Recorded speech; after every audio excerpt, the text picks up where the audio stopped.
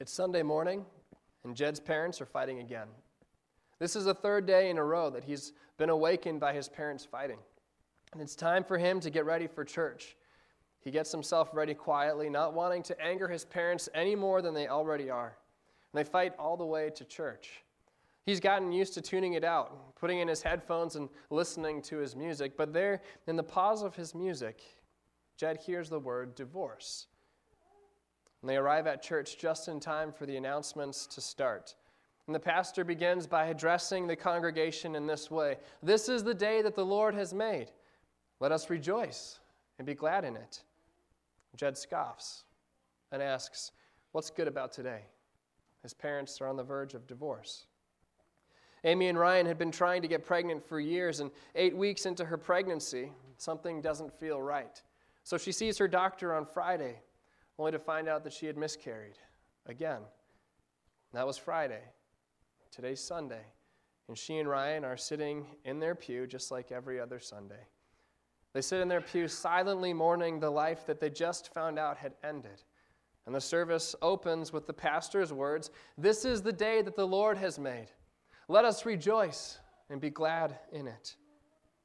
Neither Jed, Amy, or Ryan feel much like rejoicing today.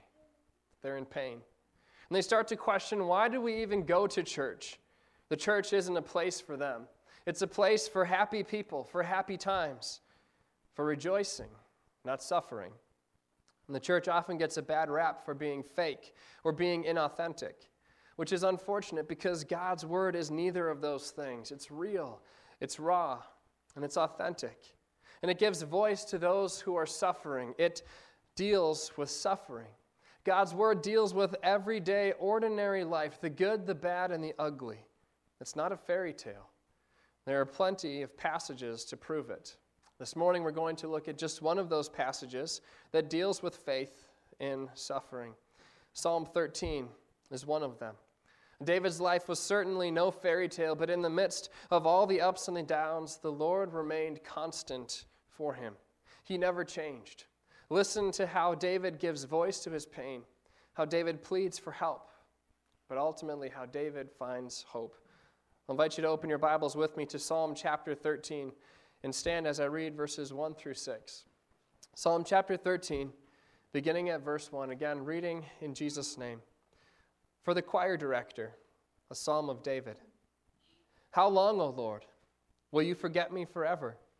How long will you hide your face from me? How long shall I take counsel in my soul, having sorrow in my heart all the day? How long will my enemy be exalted over me? Consider and answer me, O Lord my God. Enlighten my eyes, or I will sleep the sleep of death, and my enemy will say, I have overcome him, and my adversaries will rejoice when I am shaken. But I have trusted in your loving kindness. My heart shall rejoice in your salvation. I will sing to the Lord, because he has dealt bountifully with me. Father God, these are your words. Your word is truth. Your word is real. Your word works in our lives and in our hearts. We pray, Father, that your word would do that here this morning in our lives, in our hearts, in our minds, in our souls, and in our midst. We pray, Lord, for all of those who are suffering today, too, that they would hear your word this morning, that they would know that you are a God who still cares for them.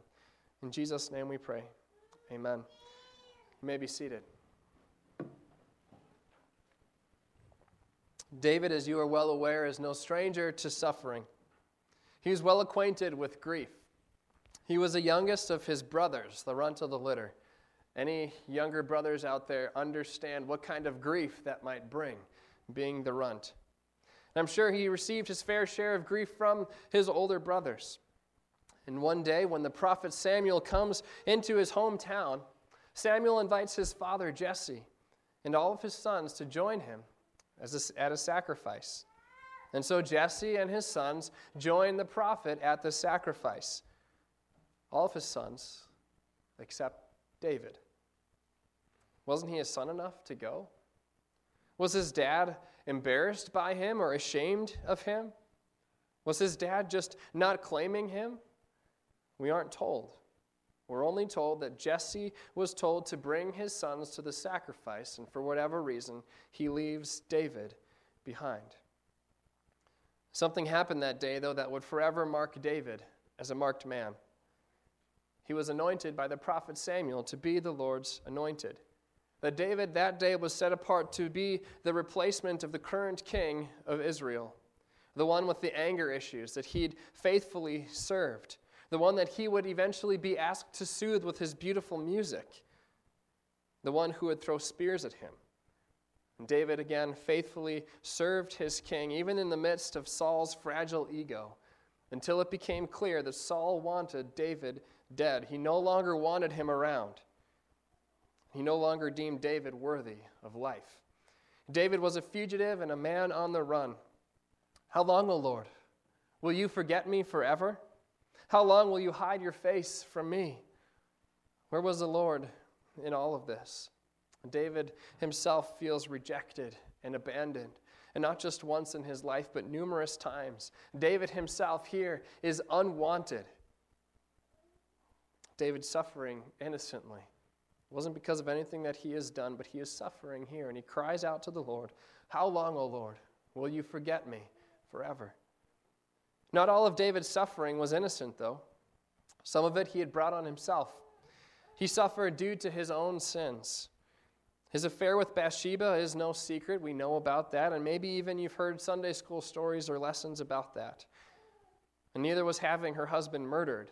The sin caught up with David, and the prophet Nathan comes to David and accuses him and reminds him of his sin. He confronts him. And as he confronts David, he tells him of one of the consequences of his actions. The prophet says this, "Because by this deed you have given occasion to the enemies of the Lord to blaspheme. The child also that is born to you shall surely die."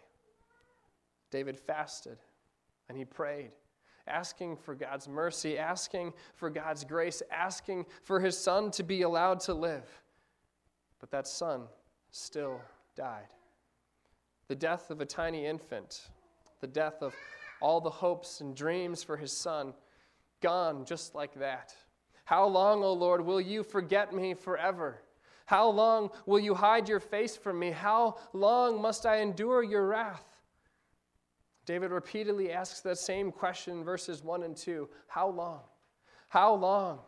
How long? How long?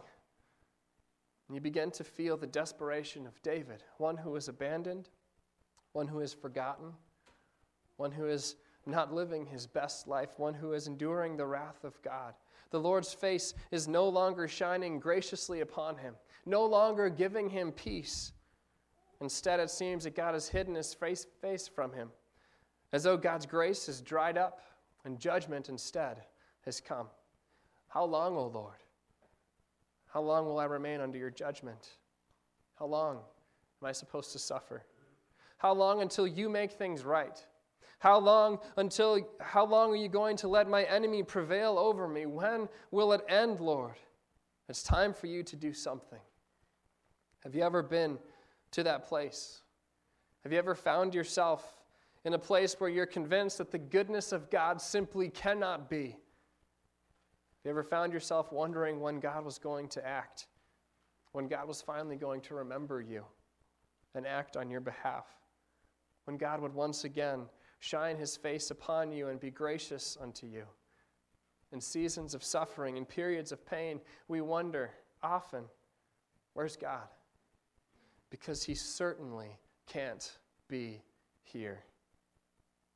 If you've ever been there, you aren't alone. This is a position, this is the place where David writes this psalm. And David also isn't the only one who has been there. Jesus himself has been there too. Remember the words that Jesus said when he was nailed to the cross. My God, why have you forsaken me? Where was God's goodness that day when an innocent man is dying on the cross? There was a reason why Jesus was forsaken. There was a reason why God the Father turns his face away from his Son suffering on the cross. Because in that moment, this innocent man was no longer innocent, but he became sin, taking on himself the sin of the world. The very one in whom the fullness of God dwelt in bodily form, the very one who from the very beginning was united intimately with the Father, is for the first time in all eternity forsaken of his Father, paying for sin that he didn't even commit. And there on that cross 2,000 years ago, the Son of God suffered. The Father turned his face away from Jesus. Where was the goodness of God then? Going back to our text in verses 3 through 4, something changes in David. David changes his tunes a little bit, and he gets a little bit feisty here. He's at the end of his rope. He says this, "Consider and answer me, O Lord my God. Enlighten my eyes, or I will sleep the sleep of death, and my enemy will say, I have overcome him. And my adversaries will rejoice when I am shaken." David isn't asking questions anymore. He is beyond that. It's beyond the time of asking questions. Instead, we see him here making demands of God. Consider me, answer me, O Lord. And David declares that if God doesn't answer, that if God doesn't take action right now in this moment, that he is going to die a disrupted and restless death. A death in which there is no resting in peace. A death in which there is no blessed end. There is no graciously taking him from this world of sorrow to himself in heaven. David's desperation stems from his enemy overcoming and rejoicing over him. Hidden inside this plea that David makes, this demand of God that David makes, is an assumption that David makes about the Lord. And it's a pretty bold assumption. He brings his problems to the Lord as if the Lord cares. He speaks to God as if God cares, as if he, little David, matters in God's sight. Again, that's a pretty bold assumption to make about God. Why should God care about him? Why should God hear him out, this guilty sinner? Why should God deliver him? David is just one out of millions of people, or however many people were walking the earth 3,000 years ago. Any other God would tell him to suck it up and deal with it. Any other religion would say, David, you've got problems in your life, that's true, but you've got to make yourself right before you can come and approach to me, before you can expect any favors from me. You've got to make yourself pleasing and acceptable to God before he or she will listen to what you have to say. That's what the other religions of the world will say, what they all say. There's something different about the Lord, though. There's something that separates him from all the other gods people worship. And David knows that. David knows the Lord. He knows that the Lord was different than all the other gods that he could have ran to. He knew that the Lord cared for him. In Psalm 8, he writes earlier, "What is man that you take thought of him, and the Son of Man that you care for him?" In this psalm, David is talking about the magnificent, mighty deeds that God has done, that he is a creator of the universe, of all things. And David says, and yet you still care for me. You shouldn't care about me, but you do. David knows the Lord. David knew that he was fearfully and wonderfully made, intimately crafted together by the very hands of his Savior. He knew his Creator's precious thoughts toward him. He wasn't just a random chance or an accident. He isn't an afterthought. That even though his life might not matter in Saul's sight, even though he's forgotten by his own father and even brothers, David knows that his life matters, that he mattered. He isn't just assuming that the Lord cares. No, he knows that the Lord is a God who cares. One of the amazing things in the Old Testament is just how much they knew about Jesus. David was the one who wrote Psalm 22. If you flip open to your Bibles there and you read that psalm sometime, and I encourage you to do that today. But in this psalm, this is a psalm that Jesus quotes as he quite literally fulfills this psalm on the cross. It begins with, my God, why have you forsaken me?" The very words of Christ on the cross as he's being crucified. Beginning with his assertion that God has forsaken him, Jesus' death is portrayed vividly. In verse 19, he too makes demands of his Father. But you, O Lord, be not far off.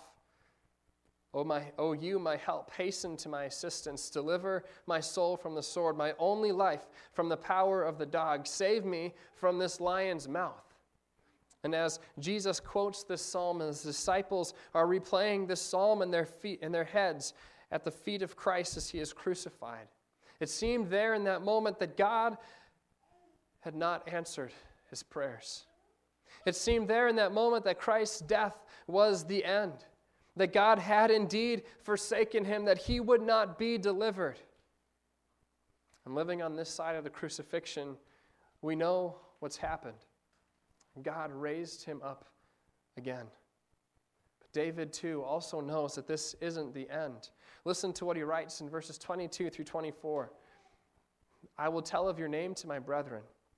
In the midst of the assembly, I will praise you. You who fear the Lord, praise him. All you descendants of Jacob, glorify him and stand in awe of him. All you descendants of Israel. For he has not despised nor abhorred the affliction of the afflicted, nor has he hidden his face from him. But when he cried to him for help, he heard. As Jesus is crucified and dying there on that cross, these are the words that come to mind. These are the words that the psalmist says that what Jesus would be praying, saying, I know that I will still tell of your name to my brethren, that even though I die here today on this cross, this is not the end. That God has not hidden his face from the one who is suffering, from the afflicted, but God hears and God has heard. He has not despised and abhorred the affliction of the afflicted, nor has he hidden his face. Rather, he has heard their cries. And there, that innocent man on the cross is the very answer to those prayers. That innocent man where we wonder, where is the goodness of God? The goodness of God is there in the fact that Christ is suffering for your sin. That there, nailed to the cross, is your sin, is your punishment. There on the cross is God forsaking you for your sin, as he forsakes his one and only Son for you, so that never again will he ever have to forsake you. No matter what suffering you're going through, no matter what sin you are still wrestling with, Christ is present with you. And the death and the resurrection of Jesus is a glorious truth that gives context to Psalm 13, that gives context to all of Scripture, that gives context to all of life, to every life. Psalm 22 ends with these words, he has performed it, which could also be translated, it is finished. The last words Jesus said on the cross. Let's look at the last two verses here. As we look at these last two verses and as we think about what did David know of his Savior? What all could David know? As we just looked at Psalm 22, just a glimpse of the many passages in Scripture that speak of who Christ is and what Christ would do. We see how they give a context to David's suffering. We see how they give context to David's demands of God. Verses 5 and 6. But I have trusted in your loving kindness. My heart shall rejoice in your salvation. I will sing to the Lord because he has dealt bountifully with me. As David is here crying out in agony to the Lord, he makes his request known. Not as though he's sending up a prayer like a buzzer shot at the last minute of a game, but he's confidently praying to the one who has already dealt bountifully with him. Notice the tense that David uses here. He says that he has placed his trust in the Lord. He's placed his trust in his loving kindness. I have trusted in your loving kindness. And he continues to trust the Lord's steadfast love. And this trust is a confidence that clings to God. Specifically here, a confidence that is clinging to the consistent, ever-faithful, relentless, constantly pursuing, lavish, extravagant, furious love of God. To quote Pastor Lee, that's what that little word means, loving kindness or steadfast love or covenant faithfulness, however it's translated there in your Bible.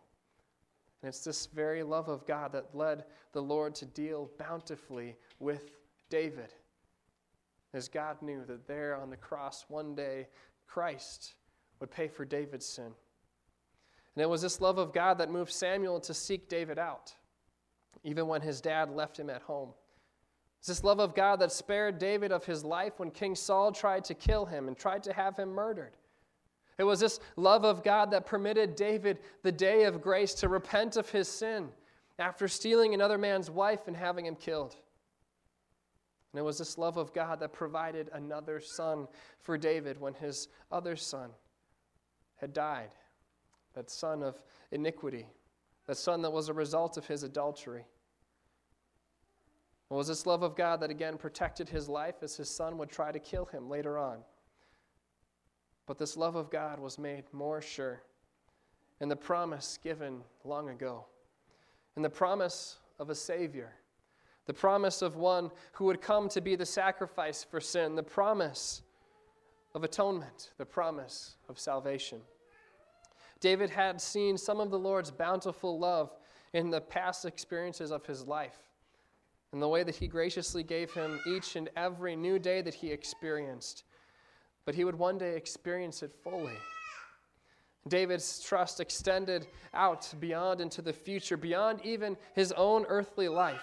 It looked ahead to the arrival of the Savior, to the assurance of the forgiveness of sins, to the deliverance from this body of death, to the ultimate victory over all of his enemies, not just Saul, not just his son, not just the Philistines, but the enemy of sin itself, the enemy of the devil, and the enemy of his own sinful nature, which was still very much alive and well in his own heart.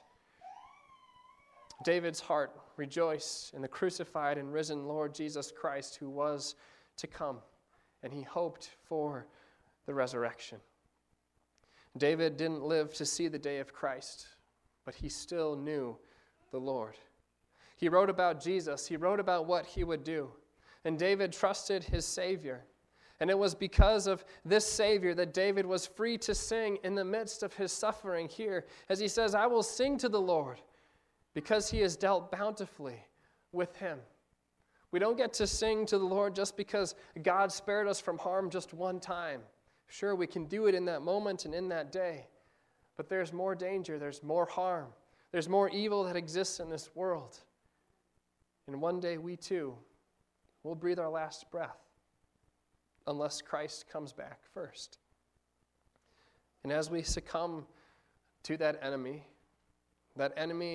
called death, and as we go through all of the situations that are wrapped up with that, the funeral service, the embalming of our bodies, or however they're disposed, the burying of our body, and the tombstone that's set up to say, this was a person who lived, but this person has died.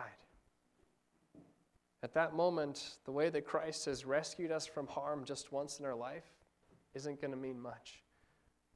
But the fact that Jesus Christ has died for our sins and that our sin has been atoned for, and the fact that Jesus Christ is the firstborn from the dead who has risen again, and that in our baptisms we are baptized into the death of Christ, but also raised to newness of life, that as Christ's body was raised from the grave, so too will our bodies be raised from the grave.